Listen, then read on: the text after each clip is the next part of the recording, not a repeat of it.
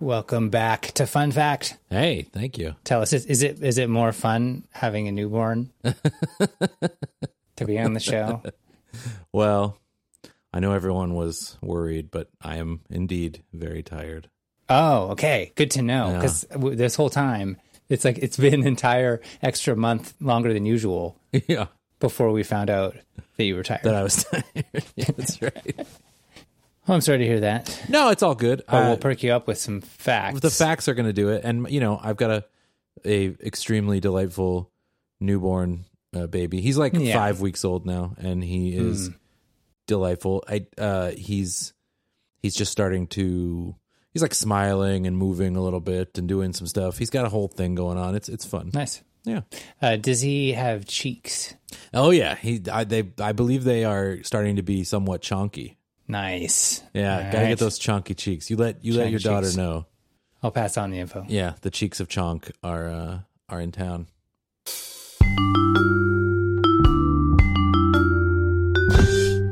All right, so I am again back 2 episodes in a row now to the best corner, the original corner, if not only the most frequent corner we visit, or at least that I visit. Yeah, we're clearly here. We're talking about Word Origin Corner. Word Origin Corner. That's I took it over. You were away for a month on Alan Pike staple. That's now my go-to. No, my top corner is Scheme Corner. Scheme Corner, one of my favorite corners. Again. Yeah, when I was prepping a previous scheme, I ended up reading about a previous scheme for another episode. I came across this one, and I had to share it. Because it's one of those things that it's like a little bit in popular culture. People, I think most people have maybe heard of this, but then then you dig into it and you're like, oh, there's an actual story behind this, as there is behind most. I'm excited of these little bits of things. So, fun fact: the expression, "If you believe that, I've a bridge to sell you." Oh yeah. Mm-hmm. Comes from the fact that 100 years back, con men convinced greedy tourists that they could buy the Brooklyn Bridge on a regular basis. Really? Yeah, I thought it was like a thing from a story. Yeah, or a movie. Or a movie or something. But apparently this was a scheme. Man, the past was wild. Schemy. But you know what, though? We'll get to this because I'm very curious to hear about this, and this is phenomenal. But let me pose a question that maybe we will have answered by the end of this fact.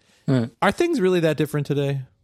Wow, yeah, we have our own schemes, and actually, in a lot of ways, if you go into most frequently used con schemes, often they'll describe a scheme that'll have a certain name, and they're like, "Oh, but now this is done over email, and it's this or whatever." Right? Yeah, I just feel like schemes where you convince unsuspecting people that. Of things that they could easily disprove. Like the fact that now you could, Google or DuckDuckGo or Ecosia some information seems like it should kill this kind of scheme, but I almost guarantee you it doesn't. You would think, but then it doesn't really. Okay. So I'll tell you a little bit about this particular one, and then we can judge, and we're like, hey, would this happen now? Yeah. So the most famous of these con men, George C. Parker. Connie name. Yeah, a little suspicious. What he would do, he would set up within sight of the bridge, and he'd chat up wealthy-looking visitors, freshly arrived in the land of opportunity, because the 1880s, 1890s. A lot of immigrants. Maybe 1900s, yeah. Immigrants, and of course, coming from all different backgrounds. Yeah. But wealthy ones arriving in New York. The Brooklyn Bridge is this amazing-looking monument that's just been built, and it's famous at that point. Yeah. So it looks really cool. And so people would come and to various vantage points where they could admire the bridge, and he'd have an impressive forged document.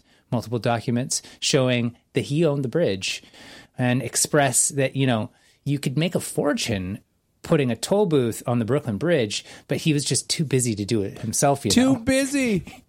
He was just too busy. And he owned this bridge, and he's like, I really should get around to putting this toll booth on, but I got all these commitments, I need to be in Madagascar, as a very important business person. So I don't know. I mean, I guess I'm going to have to find someone to sell it to. Yeah, they can do this opportunity. Yeah. It really should be a local or it should be someone who's here in the town that can supervise this, because I'm going to be off doing even fancier things than owning the Brooklyn Bridge. Yeah. Wow. Yeah, and apparently this worked dozens of times.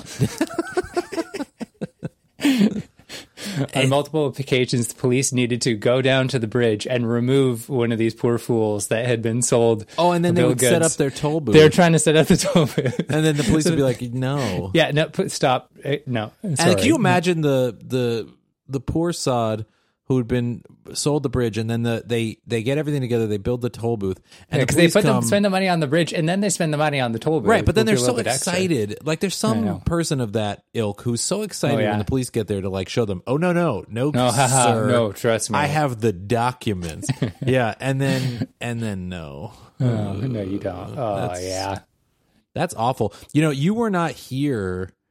It was during your paternity leave when I talked about the Baron of Arizona. I did hear that episode though. Yeah, and I feel like I feel like that guy would have enjoyed this. Like it's the big con, right? It's like arguably his was bigger, saying he owned like, because I really think he would have gotten away with it if he had said he owned like a small part of Arizona, even a wealthy part. But to claim he owned the entire territory, like eventually someone's going to look that up, and also eventually the government's just going to be like, we don't actually even care if you say you own this. Like, you know, like we're not. I mean, this is like 1800s America. They barely care now. So you know, I think you know you dream big or whatever. But I think if you're trying to convince gullible people in general, and this is part of the it's still happening today part, the bigger you go, the more ludicrous something is, the more obviously easily disprovable, I think the better your chances are if you're a schemer trying to scheme people. Yeah, you got to thread that needle. Yeah, exactly. That's right. It wasn't always about the bridge, though. Apparently, he also sold the Statue of Liberty. Sure, yeah. The Museum of Modern Art. Whatever. Ulysses S. Grant's tomb was a popular one, which I'm most surprised by. Interesting. Who would pay money to go there? That's weird. Well, I guess it was in the late 1800s. Maybe it was more. I guess he was well liked or whatever, but like it seems a bit odd. But yeah, apparently he would sell the tomb and various successful plays and shows. Oh, okay. Be like, I'm the owner. I wonder how he did that. Did he like stand outside the theater? Yeah, probably. Yeah, I mean, how did he even? Oh, you like the show? Well, I own it. You could make a fortune with the toll booth in front of the show entrance, but I'm too busy to erect one. Oh gosh, yeah. The forgery. That's the thing, right? Yeah. Apparently, it was. They were good forgeries. So, but there's a number of other people who would do the same thing. By some accounts, twice a week. They would sell twice a week. You know what's amazing to me is that, like, especially in that era, that one of these poor people didn't then just wait for this guy, you know, and take it out of him. Yeah. Well, I'm sure. I mean, I imagine he was baited up a couple times. He ended up the third time he was convicted of fraud. He was convicted of fraud. You were shocked to hear. I imagine. Yeah. But the third time, apparently, he was gave him a mandatory life sentence, and supposedly was well liked by the guards and other inmates for the stories he would tell of his exploits. Yeah. I believe that. I mean, a good storyteller, I'm sure, because he was conning people, and you know, had done a bunch of fun things. Mm-hmm. Spent the rest of his life in jail, you say? Yeah. By that time, though, the scheme, the bridge scheme, especially, had become infamous. So it became difficult to pull off. And apparently the staff at Ellis Island would hand new arrivals cards that would say that you can't buy the Brooklyn Bridge. So here's the thing, though. Here's my favorite part about all of this. By a lot, if I'm honest, is that you tried to say that this was Scheme Corner, and you're not wrong. But I suggested that you were on Word Origin Corner. And you are on Word Origin Corner. You're on Term Origin Corner. Right, because it's if you believe that, I have a bridge to sell you. That's right. That's a term, and you just told us the etymology of that term. Yeah, so it's actually a crossover, crossover episode. That's amazing. It's not just a corner; it's a whole wall of the of the room of the podcast topic room. Yeah, that's wonderful. I think. Okay, so first of all, this definitely still happens today. I don't think there's any question about that. Well, I mean, they have new technology to provide this exact service. Oh yeah, this is happening. Yeah, I mean, look at NFTs. But I mean, you know, that's just like social engineering is just such a thing. Mm-hmm. You know, and that's all this really is. I think that, you know, it's like a very visceral example of the greater fool theory, right? Like there was just always another immigrant coming. And you want to be in a place like New York for that because, what's that fact? Here's a fun fact for you that is I guess I'm going to do now and on the show. If you own a diner or a lunch restaurant in Midtown Manhattan, it's the only apparently it's the only like service oriented business where you literally do not have to care about customer service. You could be so terrible to your customers that every single person who ever set foot in your restaurant said as they left, I will never come here again, and I will tell every human being I've ever met not to come here. And it will not matter because you will never have an empty seat forever because there's just so many people who need to get lunch every day in Midtown Manhattan. And so you just don't have to care. You do not have to have good service. Mm-hmm.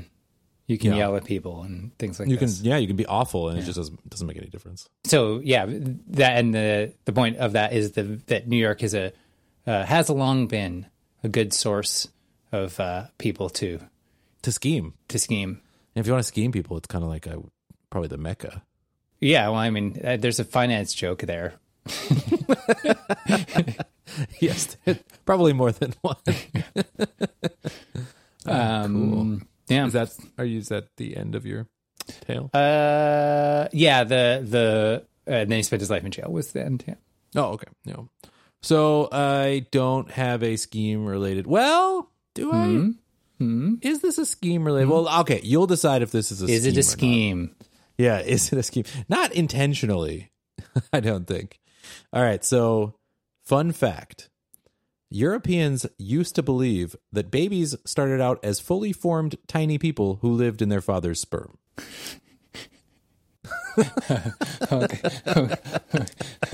Okay. I did not know that. Yeah, right? So the theory is called preformationism. Okay. And I guess it started pretty early on with Pythagoras, which is like pretty early. Mm-hmm. But he didn't come up with that. He just like started talking about the origins of peoples and stuff. And he actually had the incredibly sexist idea, unsurprising, that fathers contributed, quote unquote, all essential characteristics of their children, and that mothers only added some material substrate, whatever that is. And Aristotle picked up on that idea and wrote about it a lot. And that when in the Renaissance, when the writings of the Greeks were rediscovered after Constantinople was conquered by the Ottoman Turks, and all those people with their books fled towards Western Europe, the people in Western Europe rediscovered these Greek ideas and kind of like started from there, advancing them again. Including the wrong ones. Very much so. Including a lot of the wrong ones, yeah. So in 1677, the existence of sperm was discovered, which I have to say feels late. Yeah. But I mean, if you didn't have microscopes yet. I know. I just wonder what they thought that stuff was. Well, I'm sure they knew it was related. Yeah, I mean, I guess they knew there was like something there. They just didn't the existence of semen was known. just sperm. I assume. I mean, look it up. I don't know. It's like like where the color blue isn't in any of all these old books, and like, could people see blue back then? Anyway, probably. So in 1694, a Dutch mathematician whose name was, and I'm going to say this wrong, and I apologize to my wife Daria, who speaks Dutch, Nicholas Hartzoeker, maybe, I don't know. Anyway, he coined the term homunculus. Have you heard this term? I have. Yeah, so I had heard this term before as well. And this was his term for the tiny people, men, I guess, that he thought lived in the sperm. And he even drew a picture, which I'm going to send to you because it's amazing. Oh, no. That people thought he just drew this picture as like an idea out of his head. But people thought for some reason that this was like a thing he'd gotten like from scientific a microscope. Yeah, like a thing from a microscope. Click on that link. It's wonderful. I actually really, really enjoy this picture. All right, let's see this thing. Oh, what? What? Yeah. What? It's amazing. It's something, no? Yeah. Yeah. I should describe it, actually. Yeah, you probably should. You should describe it. So I'm looking at like a teardrop, a white teardrop, with like person's like sort of adult proportioned, semi-adult proportioned arms and legs like folded up in it. Yeah. And then two, what I would describe as like deflated, ghosty condom like.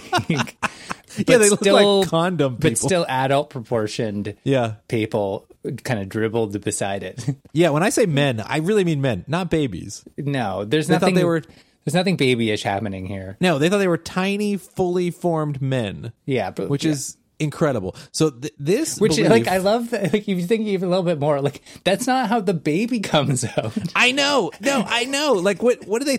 What are they like the layers of the? It's so amazing. Okay. Anyway, continue.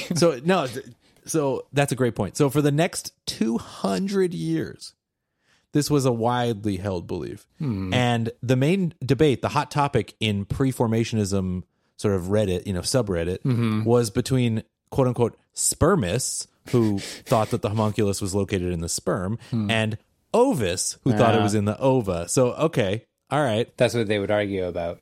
Yeah, and then eventually the French philosopher Nicolas Malebranche, I guess, eventually he took it to what I would say is the logical conclusion, and he was like, well, okay, but if these tiny people are in sperm, these tiny men, wouldn't they also have tiny men in their sperm? and therefore, all the people who would ever be born or had ever been born were created simultaneously, presumably like in the sperm of Adam at the beginning. Sure. Okay. And this became the explanation for how original sin worked in Christianity. Oh God. Okay. So they're just like, okay, so when Adam effed up, all of his sperm and all of the sperm of all of the people forever are all ruined existing. forever. This is why you're already born with original sin, because you're already here. We could just damn you all at once. Right. But then there's like questions like, wait, but then would eventually, like how many layers deep did it go? Like when he was formed, would it like 1,000 layers? Essentially infinite. Oh, so it's like fractal. Yeah. Cause no concept it's Mandelbrot sperm men size or whatever. Is Mandelbrot infinitely fractal? And they had no concept of like, oh, but then it would get atomically small and it would be too right. And actually that became a thing later on. Like, so when among the ways that this was eventually sort of deflated, when atomic theory showed up, there literally wasn't enough space of the smallest sizes for you to have an infinite recursive series of homunculi, right? Like that there wasn't anything to make them out of at some point. Like it got too small, right? So this also led to a debate that I find delightful, where people were like, where men were like, okay, but why would there be so many people wasted with ejaculation of semen? Like you'd be just wasting people. Because you'd not only waste the people, but you'd waste the fractal descendants of the right. You'd be wasting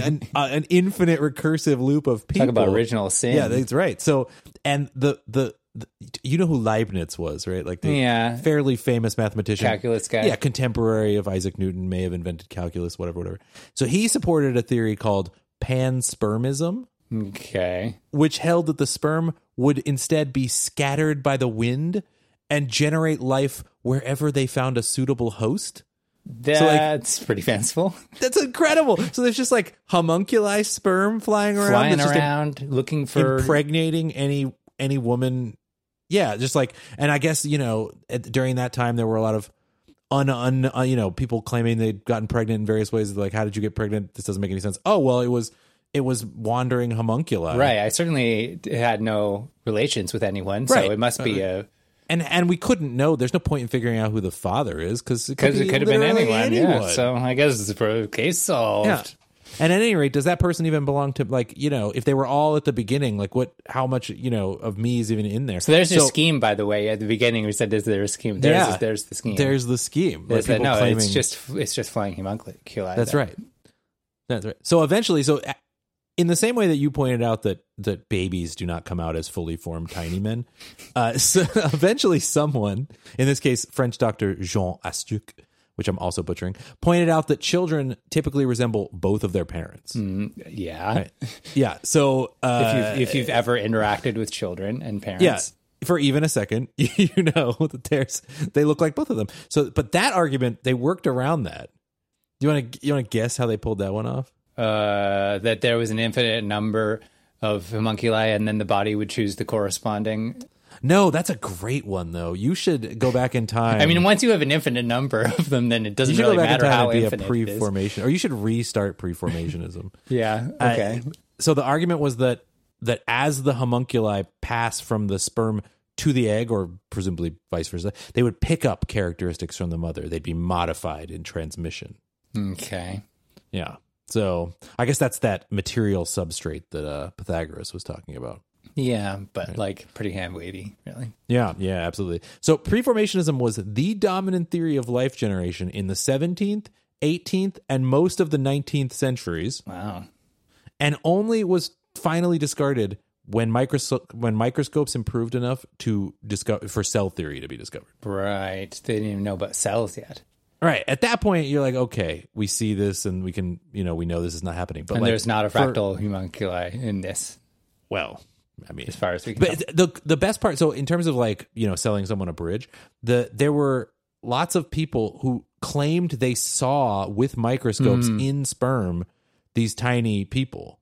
Were they maybe just cells? Or who knows? By the way, they also thought that this was true for all animals as well, and I think all plants. Like they thought everything worked this way. So it wasn't just people. Yeah, they thought it was just homunculi. I think they called them aminunculi or something for animalculus, I guess. And but like it was some naturalists actually claimed that they could see miniature preformed animals and eggs and miniature plants and seeds and all of these things. They would claim that they saw them, which I think is just like the ability for us to convince ourselves, of pretty much anything. Yeah, and that's like a lot of historical things will have like one or two accounts, and then it's like for 200 years they believed that this thing was the thing that happened or that it was possible or whatever, because there was no scientific rigor at all. There was no concept of scientific rigor. The scientists were all philosophers, right? So like, I mean, the theory that atomic theory superseded was Descartes' philosophy of infinite divisibility. And Descartes was a philosopher. Right. And like that starts with, Democritus, which of course he also came up with the term atom. Although I don't think he discovered atomic theory in, the 500 He just speculated BCE that things might have been made out of really small parts. And he just thought he had this theory of everything that everything was an atomic, went down to an atomic unit. And I guess he was right. I mean, if enough people guess enough things. Right? Yeah, it's like that Twitter account that posted monkeys. Hundreds of different sports results and then deleted all the ones that weren't true. And then they pointed back and they're like, I'm an oracle. I know. Now you can trust me to bet. It's a wonderful con, actually. Speaking of schemes, it's so good, especially with something like the World Cup or something they did where there's like a very fixed number of countries and matchups. You just do all of them, and no one is paying any attention to that Twitter account. Yeah, and then you go delete them before you tell anyone about it. But I think that so we don't know all of the philosophers, or we only know some of the philosophers that suggested that things were made out of, the four humors or whatever it was that they thought that everyone was sort of philosophizing on what the universe was made of because they didn't have science. Yeah. It's the least bad way to go about it. Yeah. It was the science of its day. And, the thing about logic, about formal logic, which many of them were not using either. But even if you're using formal logic, it's very easy to logically prove something from a false premise. Yes. Yeah. Like every step from that point can make perfect sense. It's still wrong. So like, there's much time was spent in those eras going through great rigor to prove something when like one of the initial things, like since God cannot ever make a mistake. And then they have pages of induction from that, right? Yeah, and you're like, oh, all of this induction checks out. You're really good at logic, but the thing you started with is complete nonsense. Yeah. So, like, but I just find this theory, like, especially that picture, but I just find this theory so fascinating, just like, because it was like 250 years that the smartest, quote unquote, people thought that this is how this worked. And it's just, obviously they didn't have any way to know. And it's better than some other things they could have thought, I suppose. But it's just like looking back on it, it's just hilarious. And it really makes me wonder every time I learn something like this. I am so desperate to know what now we think of that way. Yeah. Someone's going to be like, could you believe that they thought that X, Y, and Z made sense? It's complete and utter, nonsense, and we believe it now. And I just think that's so fascinating. I think quite a bit of our medicine, especially pop medicine, will in 200 years be like, can you believe that they thought that like this was the relation in between saturated fat and heart health? Oh right? God, anything with fat, right? Like anything with fat. Can you believe that they like, ate food with this amount of whatever it is in it? Yeah. We don't really They know. were basically poisoning They're themselves. poisoning themselves. The minute everyone stopped eating, this, people lived twice as long. Those fools. Yeah, they just didn't even know. Or things like the ways that certain diseases or medicines or things interact is just like completely speculated about. We will know that certain hormones or things in our body are really important, but there's so many times where you'll read up on, as you slowly get, I'm not old obviously, but you get into your late 40s or late 30s and you get into your late 30s and you're like, get a medication for one thing or another. And then you can read a little bit about it. And it's like the mechanism of this is not understood. You're like, great. Like, but it works well. Okay. This is just like when you take, when someone gets prescribed like a thing and then one of the side effects is more of the thing that you're trying to cure with the drug. Yeah, exactly. It's like you have I don't know, you have a cough. Side effects may include coughing. Yeah, you're like, excellent. What? But what? Huh. Yeah.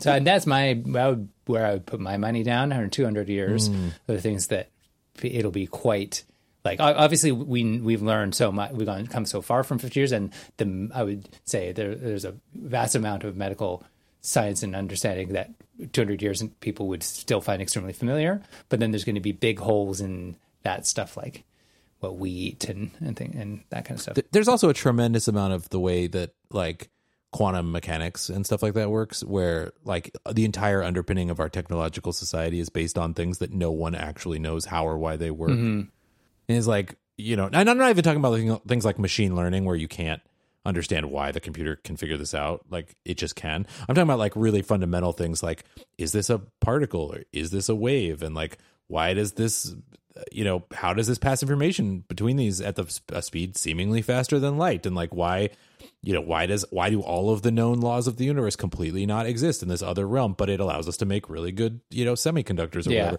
And like all of that stuff, presumably they're going to, it's like when they thought string theory might answer it all. It's like at some point that the door is just going to open and it's just going to be like, oh my gosh. This is actually how it all ties together. Yeah. Yeah, exactly. Yeah. So, I mean, that's, I hope we're around to see that. I do hope that is the case. Although every once in a while, I'll think it's a good idea to learn more about quantum physics and just like understand it on a surface level. Yeah. And then I think, you know what, this might just all be like fractal bullshit all the way down. I don't know. I find I'm like a hobby of mine is sort of like pop quantum physics. I don't understand any of the math, right? But I like to think about the like paradoxes or the complexities involved. And I just, like there's one of my favorites off the top of my head is there's something called Bell's theorem, where basically like if two identical particles, I think, are ever in contact with each other, you can move them to the opposite ends of the universe. And if you change the spin on one of them, the other one will immediately also change its spin at the exact same moment. And like that seems to defy general relativity. Right? That's like the entanglement. Yeah, quantum entanglement maybe is what comes out of this. The Bell's theorem comes from like the 70s. I don't think they knew about that then, but it's like, and maybe that's since been evolved on. But I just find it like fascinating to just think about that kind of stuff, and Yeah, well, maybe one time I'll revisit it with like a proper book instead of just like Wikipedia articles and stuff. No, this podcast is built on a foundation of Wikipedia articles. Yeah. And WikiHow. There's a limit. Once it starts to get to being formulas embedded in the page, then I'm like, I'm going to have to level up on this one. It's probably a wise choice. Speaking of numerous things. Yeah. Yeah. Well, yes, we were. Yeah. Fun fact. There are about a quadrillion ants on Earth.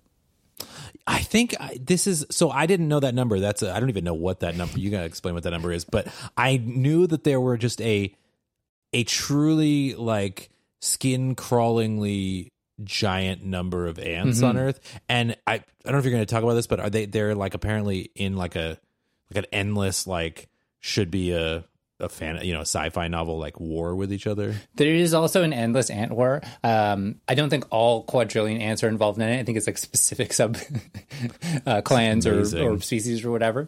There's a Kyrgyzstan. Oh, I love Kyrgyzstan. Okay. It's Kurzgesagt. It means it's German for to explain something quickly. Oh, in a short manner. I always assumed it meant in a nutshell in German. Well, it kind of does, but But there's literal nothing. translation. The little translation doesn't have anything with nut. I don't think so. Let me check. Let's see. The in short is the Google Translate version. Yeah. But which just makes sense because kurz is short and gesagt is to have said. Okay, yeah. So to have said shortly. Yeah. But there's a good there's a YouTube video you can watch. It's a great channel. It's a great channel, and then they have an episode on the Ant War, I believe. So first up, there's a quadrillion ants on Earth. What is a quadrillion? Yeah, what is a quadrillion? Because let's start there. You're familiar with a million.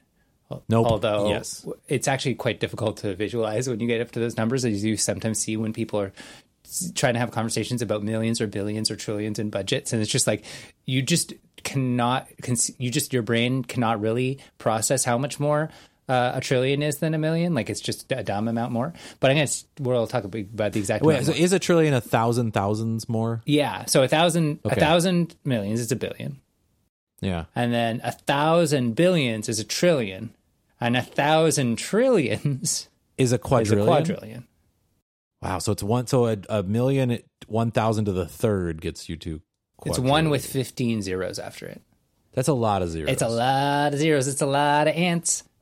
That is a lot of ants. Yeah. And so by like part of why this is fun and like sub fun fact / maybe even more fun fact is that there are so many ants that by mass, like if you were to weigh them all, they weigh about as much as humans do. Oh, wow. Yeah. As much as all 7.8 billion humans. Yeah. And like within an order of magnitude, like all of these estimates where they're like, how many ants are there? Sure. Like, challenging to do a census. How would you count them? Yeah, for sure. They're not very No, you go to each ant hill and you ask them. Yeah. And some of them don't want to say anything, and then there's homeless Yeah, ants, and then you have to go and send ants around to collect the knock on doors. Statistics and then well, using statistics, I believe is what they did to get the quadrillion ants. And all of these like numbers are like, with plus or minus an order of magnitude. It was a really, really huge bar of uncertainty, but sufficient enough for me to say roughly a quadrillion. Like there isn't like actually a billion, and then we were like super. But so we are bigger enough than ants that they're essentially not relevant to us, but we're still close enough that we can perceive them and sort of interact with them. Because if you get into like microscopic sized, like dust mites and things, there's like a quadrillion of those, right? And like they just don't even rise to the level of our awareness. Right. And you can imagine that some species out there that is as much removed from us as we are from ants would look at all 7.8 billion of us and be like, yeah, it seems like there's a lot of people. I don't know. Yeah. So the most numerous life form, apparently, are bacteria. Yeah. Okay. So how many of those are there? There's 5 million trillion. 5 million trillion. So that's what I'm saying. That is so much bigger, and we just don't. I mean, no one ever notices or thinks about them. Whereas ants, I do encounter, and they do exist. So I think it's actually scarier, or like more. It's more thought provoking or whatever to think about the ants, because I encounter ants. I mean, I understand. Yeah, the bacteria are just like, okay. They're like electrons. Yeah, it's infinite. Who cares? Like, you know what I mean? Whereas ants are a thing that I regularly encounter. Yeah. And if you ever had if you've ever had a house that had, seasonal ant infestations, which is extremely common here, it does not appear to be in this house, which is awesome. But in our last house, we had like real ant problems every year. And, suddenly the idea that there's an infinite number of ants is not hard to believe. Yeah. Yeah. Because they just keep coming. They just keep coming. If there's some path that they've smelled out. Yeah, the ant roads or whatever. And yeah. It's just they're just doing their ant thing. Yeah, I went on a serious ant battle this past summer. Yeah, I believe it. There's just and they're just everywhere, and they're underneath us, and the whole thing. I mean, termites too, right? Like there's just a lot of layers to life on Earth that we don't have to really think about most of the time. Yeah, and then you do, and then your brain gets blown a little bit, and then your brain is broken. One final numerous creature fact: there is apparently, supposedly, this is more surprising to me than the ants, but it's not something. No. It's not something that we encounter on a daily basis, but it is unusual. Apparently, there's a vertebrate that there's also a quadrillion of. What? Yeah. Are they in the ocean? They're in the ocean, in the deep sea, and there's these little fish called bristlemouths that bigger fish eat. But supposedly there's a quadrillion of them. And I've never heard of them. There's a quadrillion of them. But I don't find that hard to believe because, like, Akiva has a pop-up book with animal facts in it. Yeah, sure. And it's saying that, like, I think it's whales eat 1 million shrimp a day or something. Yeah, and you're like, sure, oof, that seems true. And it's just like 1 million, I forget what it is. Maybe it's 1,000 or 10,000. It's got to be more than 1,000 shrimp. I feel like a whale could eat 1,000 shrimp in one gulp. Yeah, it's a number that is so big. I'm just like, how many shrimp are there?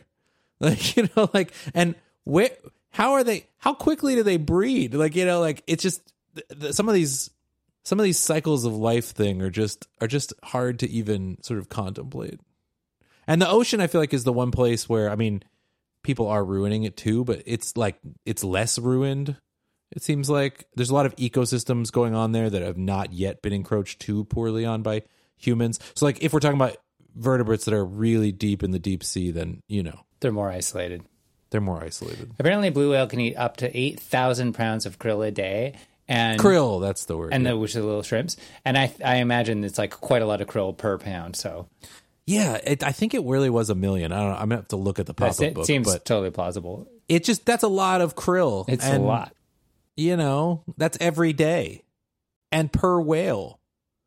Yeah. So there's millions of whales. Just the number of krill that have to exist is pretty. Yeah, I think they're also like in that order of magnitude. They're maybe not a quadrillion, but they're in the hundreds of trillions. Yeah. Of krill. But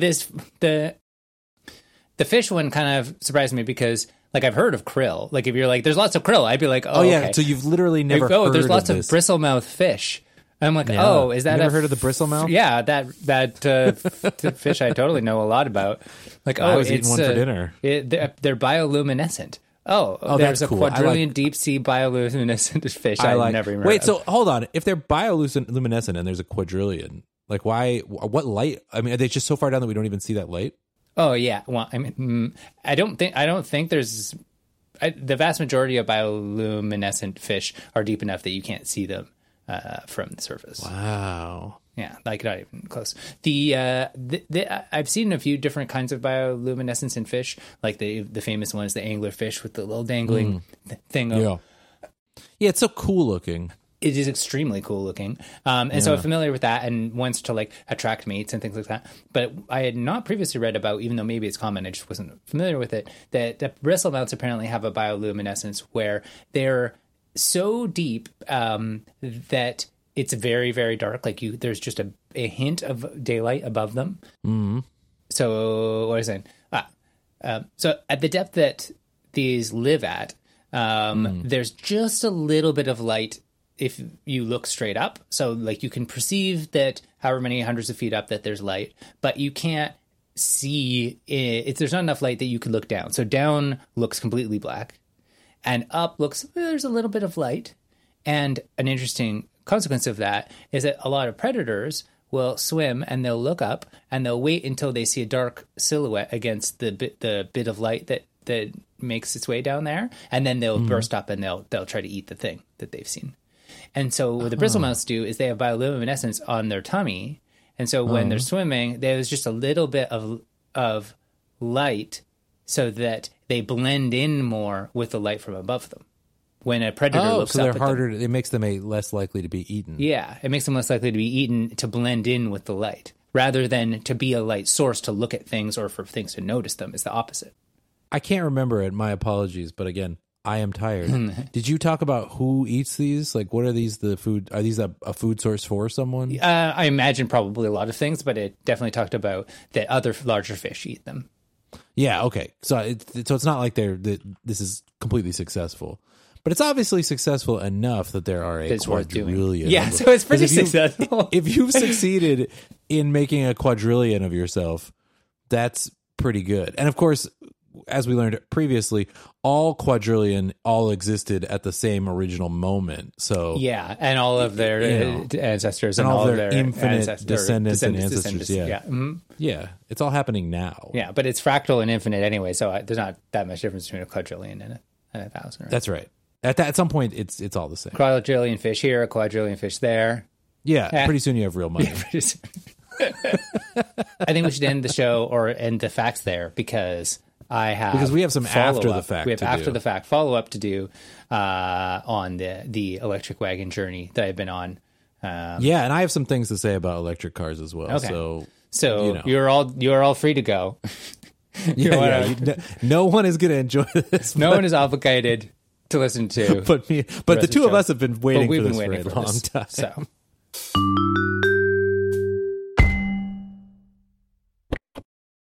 Let's get into it. I have mentioned a couple episodes, normally politely at the end of the episode, that we have been looking to get a bit larger vehicle and one that is electric to replace because of the problem with the fumes in your garage. Because the dinosaur juice, right? Yeah, I've mentioned this a few times. We don't want the dino fumes in the garage. No. And it's no good. Yeah. And we need a bit more space for camping. And we've got 2 kids now, and so we want a little bit bigger vehicle. And I was complaining that they weren't making any station wagons, and I was variously complaining about various difficulties in this journey of getting one. But we have one now, so I'm going to tell you all a little bit about. You bought a car. We bought a car. You have a car. We have a car, a dino juice free. Emissionless. Wow! Vehicle. Well, welcome. First of all, welcome to the. We'll call it the future. The future. It's still the future. It is the future. Yeah, it's like welcome 1 or 2%. For me, it's the past. But welcome to the future. Yeah, it's good. So we test drove 2 cars. We test drove the ID4 and the Ioniq 5 after doing a bunch of research. There's a couple other cars in that space that are kind of like the sort of small to medium. Really small by North American standards, crossover type SUVs, because there's no actual wagons, but they're like the closest thing that you can get to a wagon. The ID4, the Volkswagen, had a bit bigger trunk, it fit a little more easily in our garage, and it was a little bit cheaper, had a rear windshield wiper, and it comes in better colors than the Ioniq 5. So wait, so you test drove it into your own garage? I did. That's awesome. Well, I measured them too, but yeah, I actually test drove because it was pretty narrow. Yeah, that's very cool though. So the ID4 had a bunch of arguments for it, but we like the Ioniq 5 more, so we had that. I mean, because it's so cool. It is cool. It's definitely. My instinct would not be to get a more out there designed vehicle. I would do that for normally something that's a little easier to change. No, but I feel like the Ioniq 5 is a very you car. It is a very me car. It is a similar. It's golfy. It is golfy. I had a Civic hatchback in 1989. Oh, it's totally Civic hatchback. And especially, I got it in the same color as I got my original. What color did you get? Well, the best color that there is, white. Oh, God. What is wrong with you? Well, Casey Liss has long been an active proponent of white cars. He loves white cars. He talks about it a lot. No, he just loves them. He just loves them, and he thinks everyone should get them. He thinks everyone should get a white car. Well, the white came out of. I mean, I'm probably more predisposed to it because my first car was white, and I really love that car. And that this car is similar in shape, kind of it has a bit of same vibe going on, although it's substantially larger. But when I'm thinking about car colors, my algorithm goes like this. So at least as long as we have kids, a priority is for it to be relatively on the lighter side, color-wise.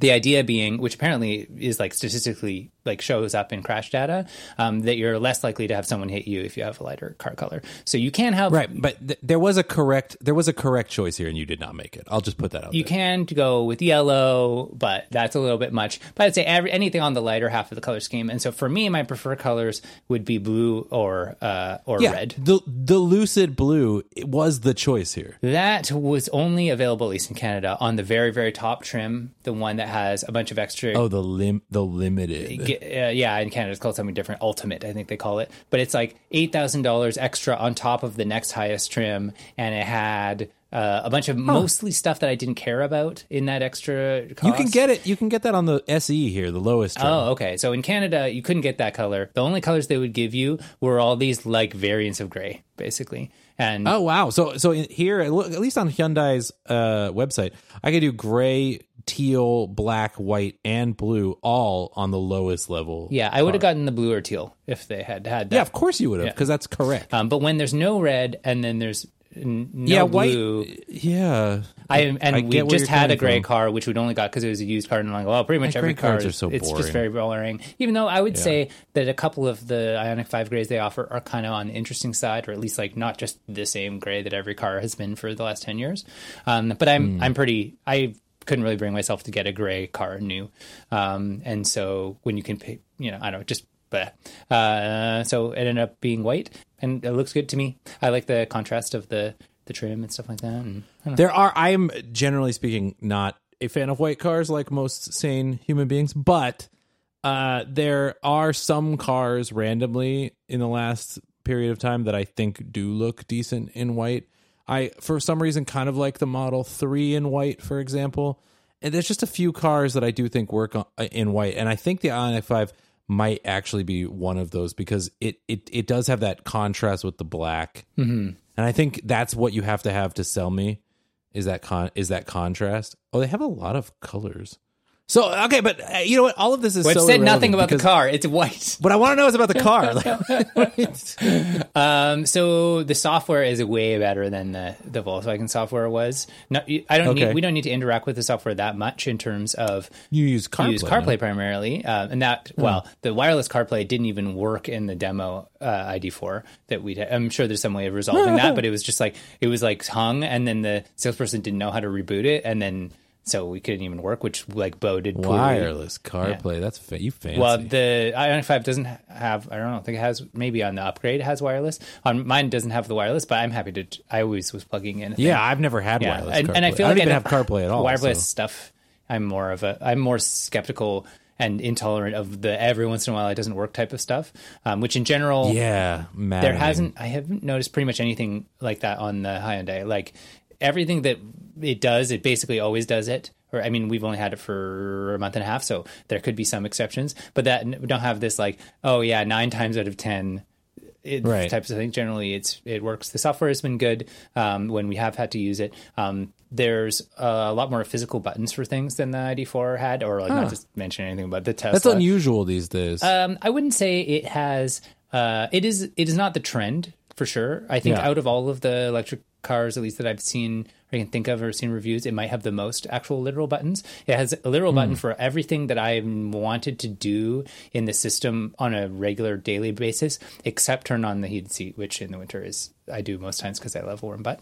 But the rest of it all basically has all buttons, and including some buttons I was kind of surprised that they had, like there's a button for brighter and dimmer dashboard, which some people maybe adjust. A button for that? How do you... I would say you adjust that once. Yeah, but I guess maybe some people like it brighter during the day and dimmer at night or something. I don't know. There's a button for it. Maybe. I don't know. But I'll definitely err on the side of more buttons. I mean, the Tesla automatically has a dark mode at night. Yeah, I think it might have an automatic. There's a dark mode limit. It might be. They might have an automatic option actually too. But yeah, it's not. I'm sure it's not as slick as the Tesla. But also, they don't just like delete my defrost button sometimes.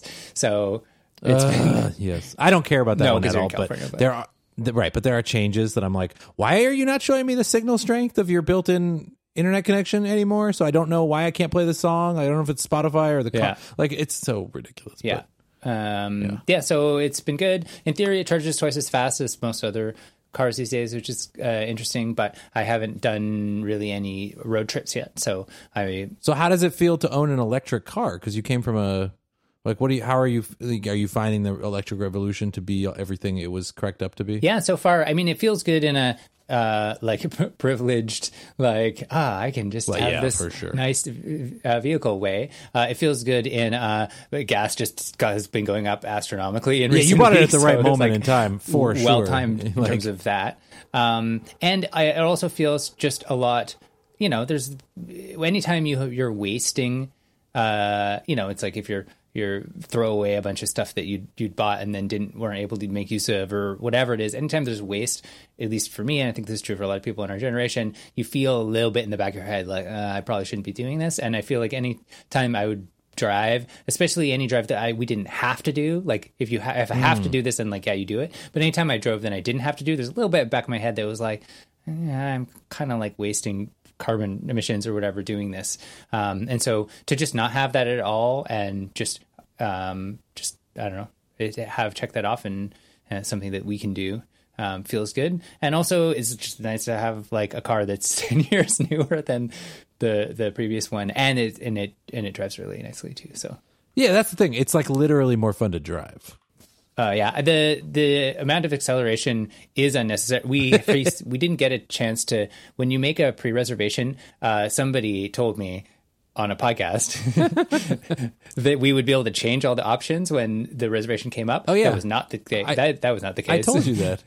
Yeah, you were like, no, don't worry too much about it. You just put white or whatever, and then it'll be. Yeah, you'll be able to change it. That's a Tesla thing. So when the reservation came up, it's like, okay, so we have this exact model, whatever that you picked, a color, trim, or whatever. Do you want it? Because if you don't want it, we're going to be able to sell it in like 4 seconds. So that's actually my current situation as well. We can get into what's going on with me in cars as well if we want. But sorry about that one. Yeah, which is fine, because I did like think about it and pick the one that made the most sense. But I do think in retrospect that all-wheel drive is overkill, at least in terms of the fact that like it makes the car goes faster, but it goes faster than I feel particularly safe going in like city environments in terms of acceleration. Like it's fun, and I very much enjoy the amount of acceleration it has, but I am almost never in any circumstance where pushing the pedal all the way to the floor makes sense. So it's fun once in a while. I mean, even in my Tesla, like I don't do it that often, but when I'm like randomly on a very safe space, in a road where it's just me and there's nobody around and there's no side roads, it's just, like a connector from one thing to another, something like that, I'll floor it every once in a while just to remind myself that I can. It's a nice feeling. Yeah. Yeah, it's definitely fun. I feel like the cost of going to the all-wheel drive for how frequently it snows in Vancouver, which is only like a week or two a year, and then the amount of acceleration that the rear-wheel drive version had is like probably just a necessary splurge. But other than that, the trim has been good for us. Well, we've got the long range, but also then that's the other thing. And it's like, we've got the long range from this range anxiety thing of never having had an electric car before, right, and knowing that we're going to want to go on some road trips. But like we use like 5% charge on most of our trips.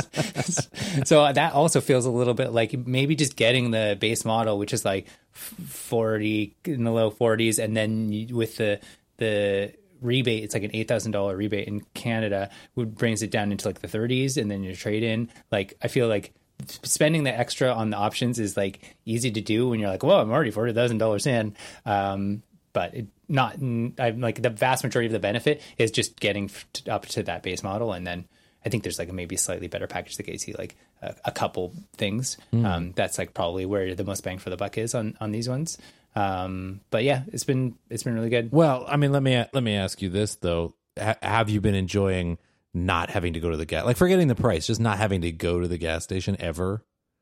Yeah, and like handle the pumps. Yeah, and it's pretty great. Not work and all that kind of stuff. Yeah, The plug-in in the garage. Oh, actually, one thing I will say, because on many times you've made fun of my dislike of gas fumes in my house, which is apparently a thing that no one else cares about except me. It doesn't exist because literally no one has written in about caring about this. No, it's just you. But that's fine. I was curious how long it would take for the garage to stop smelling like fumes. Yeah. Well, given that this is in your head, probably forever, but I'm curious to hear how it actually went. And it was like the next day. Well, maybe like 2 or 3 days. I expected, because it's not real, Alan. No, you really could smell it, and like you could even smell it in the like not as much, but like in the doorway in the bottom of the stairs a little bit. But I would say it was within like a day or two, and it's like, oh, there's actually fresher air in the because you get some of the exhaust. Could not be happier for you.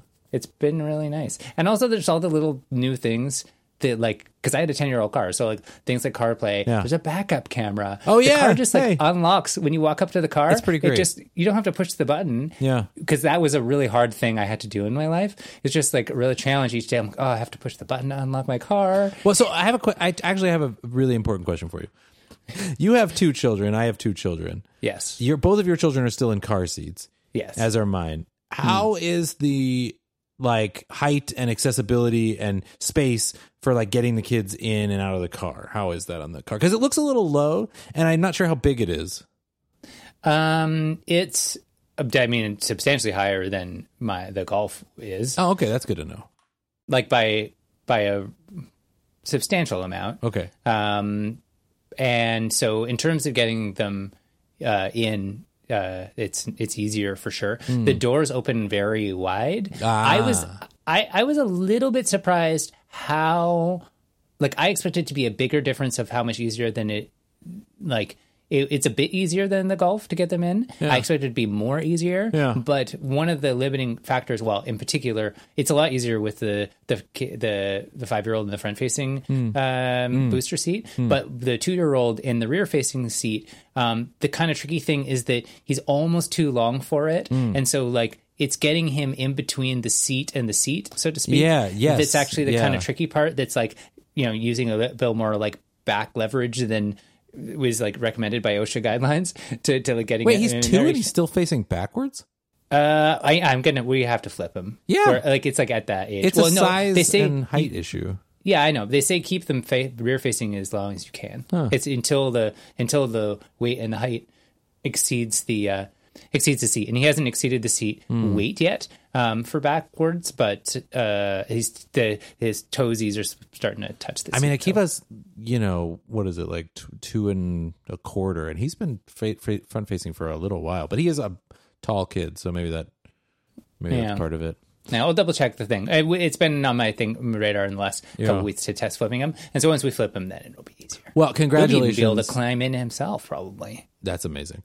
Yeah, I haven't. Yeah, that's amazing. So my most of this will get edited out, but my car journey is that I still don't have a replacement car for my Model 3. You still have the Model 3. I have the Model 3, and I also have 3 reservations for 3 other Again, cars. just give me anything. Give me a Ford. I have a reservation for the Tesla Model Y. I have a reservation for the ID4, and I have a reservation for a Rivian R1S. And, those are that's like a bit of an outlier on that list. With the Rivian, well, that's the car we really want is the Rivian, but like this whole journey with the Rivian has been quite ridiculous. Like, we went through this pricing thing recently that you probably heard about, where the car was suddenly $12,000 more expensive before they were like, congratulations. We can't actually do that. People will not tolerate this. But to your point from earlier, when they reduced the price again, they made it very clear that this is only if you change absolutely nothing about the configuration of your car. Right. So, you up until this point with the Rivian, you've been able to change it whenever you want. Now, no more. I'm quite happy with what we chose, luckily, but I was a little bit like, oh, okay. The Tesla is supposedly going to be ready for us in June. But I just found out today that it would have been ready for us months earlier if we had been willing to pay for the $12,000 full self-driving scam scheme. Oh, geez. Yeah. That is absolutely complete garbage nonsense. And apparently if you just go and try to configure one right now and you choose that option, the car will be ready for you like a week. And if you don't choose it, it's just like a software 6 months. toggle. And it's literally a software toggle. It's a skip the line software toggle. It's exactly. They just want your money. It's like, oh, let's sell it to the greater fool. Because like every year since like at least 2019, maybe 2017, Elon Musk has been claiming that full self-driving is absolutely going to be done by this year or next year. It's just like, if you buy that, I'm sorry, you have been swindled. Like, if I'd bought that on the Model 3, it literally isn't done at the time I'm going to sell the car. So like, what value would that have? That would literally have just taken money from me for nothing. But it's at any rate. So, and then the ID4, they're just like, yes, you have a reservation. It's like, okay, cool, thanks. So the Rivian is supposedly going to be ready for us in the middle of next year. So in the middle of 2023. In the middle of 2023. And then Daria recently fell in love with the new VW ID Buzz, the return of the van. Yeah, okay. But that won't even be for sale in North America until the end of 2024. So I mean, that's like the car after that. Right. So what we're planning on doing, and this is a ludicrous thing that no one should do, and only made possible by a combination of the chip shortages and people being ridiculous when it comes to Tesla, is to buy the Model Y when it's available for us in June, assuming it is, and then literally just keep it until the Rivian's available and sell it. Which is typically an insane thing to do with cars. But for reasons that are stupid but beneficial to me, the Teslas retain their value to a ludicrous degree. Right. So that's our plan, because what we really want is a 7-seater. Like that's why we're doing this whole journey. It's not like, oh, the Rivian's so cool. It is, but it's mainly just we want a 7-seater car because we have effectively 4 children. And so we're just willing to jump through ludicrous hoops. But like, if Tesla actually gives me a car in June, I will be slightly shocked at this point, because it was supposed to be ready for us in November. So, I mean, I know chip shortages and everything, but like, that's still pretty ridiculous. So I'm digging this. I've seen the like pre-release photos of it, but now they have actual, like, this is the car that you're going to be able to buy. It's pretty great. The Buzz. The Buzz looks shockingly cool. They call it a microbus. Is definitely cooler than minivan, although it's just a minivan, but it's a cool minivan. It's a really cool minivan. And, you know, an electric minivan is what Daria wants us to own anyway. And I'm more excited about the Rivian. I'm actually very excited about. It's like stupidly fast, and you know, and also like at this point, I mean, the most hilarious thing about this pricing snafu is that now I could literally buy it and sell it the next day for $12,000 more, right? Like, because that's what a new one would cost to anyone. So it's just silly and stupid. But that's the car I'm mostly excited about. But I'm very excited for you and your Ioniq 5, and if I could have, they wouldn't even let me put down a reservation for it. But if they had, I would have. So they wouldn't let you put a reservation. No, they're so sold out in the U.S. that they don't even take refundable deposits. That's not very useful to know that it's good then. No, not at all. Yeah, I can't. I can't get one. We'll double check that you can't pre-order one. I want you to get the Bus. I would love to get the Bus.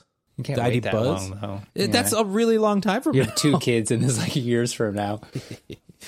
The only thing I don't like about the Bus is the name, the ID Buzz. Oh, that's why it's Buzz, because it's Buzz. Yes, yeah. Welcome to the. Whatever. And it's because it's electric. Yeah. I mean, that's more what I was thinking. It's a terrible name. I don't understand these companies doing these sub brands anyway. Like, why the ID thing? Like, they're just going to be your only cars at some point. It just makes no sense. Well, apparently that's what they were going to do with like Ioniq. Like, they were going to have Ioniq, and then release all these various Ioniqs that are like the electric versions, and then have the gas versions with their previous names. But then they were saying, I saw a thing a few weeks ago that apparently Hyundai has been shocked at how much demand there is for the Ioniq and electric cars in general, and now they're reevaluating, and they're like, you know what, this transition might be happening faster than we thought. Maybe we don't need a sub brand. They should be smart about that. I mean, you know, it's ludicrous how, I mean, these companies are so stupid. Like, they think that people are still going to be buying gas cars 10, 15 years from now. And it's like, it's not really going to happen, guys. Like, it's not just that it's not just that electric cars are better for, you know, things that are true, but most people don't care about, like the environment. It's that electric cars are better as cars. Like, they're just better in every possible way than a gas car. And so therefore it's, you know, as the pricing has come down, once you get electric cars to competitive pricing, only a certain quality of person is still going to want to buy a gas car, and it's not the mainstream majority. I think that they modeled it as if electric cars had to be cheaper than gas cars in order to get switched over. But they don't. But it's actually, they just need to be only competitive. Like, moderately more expensive is sufficient right. for a within a range, within a reasonably shooting distance, and you'll get there's still a lot of people where they will have to be cheaper, but it's so many more people that, you know, even when they get close, and there still aren't that many options, right? So a Hyundai, I mean, this could completely change the car, you know, ecosystem for Hyundai, like, who are already kind of rising anyway, but it's a big deal. And I think I definitely like do they sell the EV6, the Kia in Canada? Why didn't it's rolling out. It won't be, there aren't any on the road yet. It'll be a while yet before. I saw my first actual Rivian. I think you know this. I saw my first Rivian. That. And that was cool. But yeah, I want a damn car. But I'm going to be You're just gonna have to like deal with having a Tesla. Just another Tesla. Okay, well, I guess fine. But I think it's interesting too that Apple is. I'm just gonna ignore that. But Apple is apparently building their car with Hyundai. Yeah, I feel like there's been enough different changes and rumors that I'm almost like, I'll believe it when I see it. I cannot imagine myself buying an Apple car, but we'll see. I mean, if we think that as somebody who's just professing how much I like that the neck has buttons, I feel like that would not be the strength of the Apple car.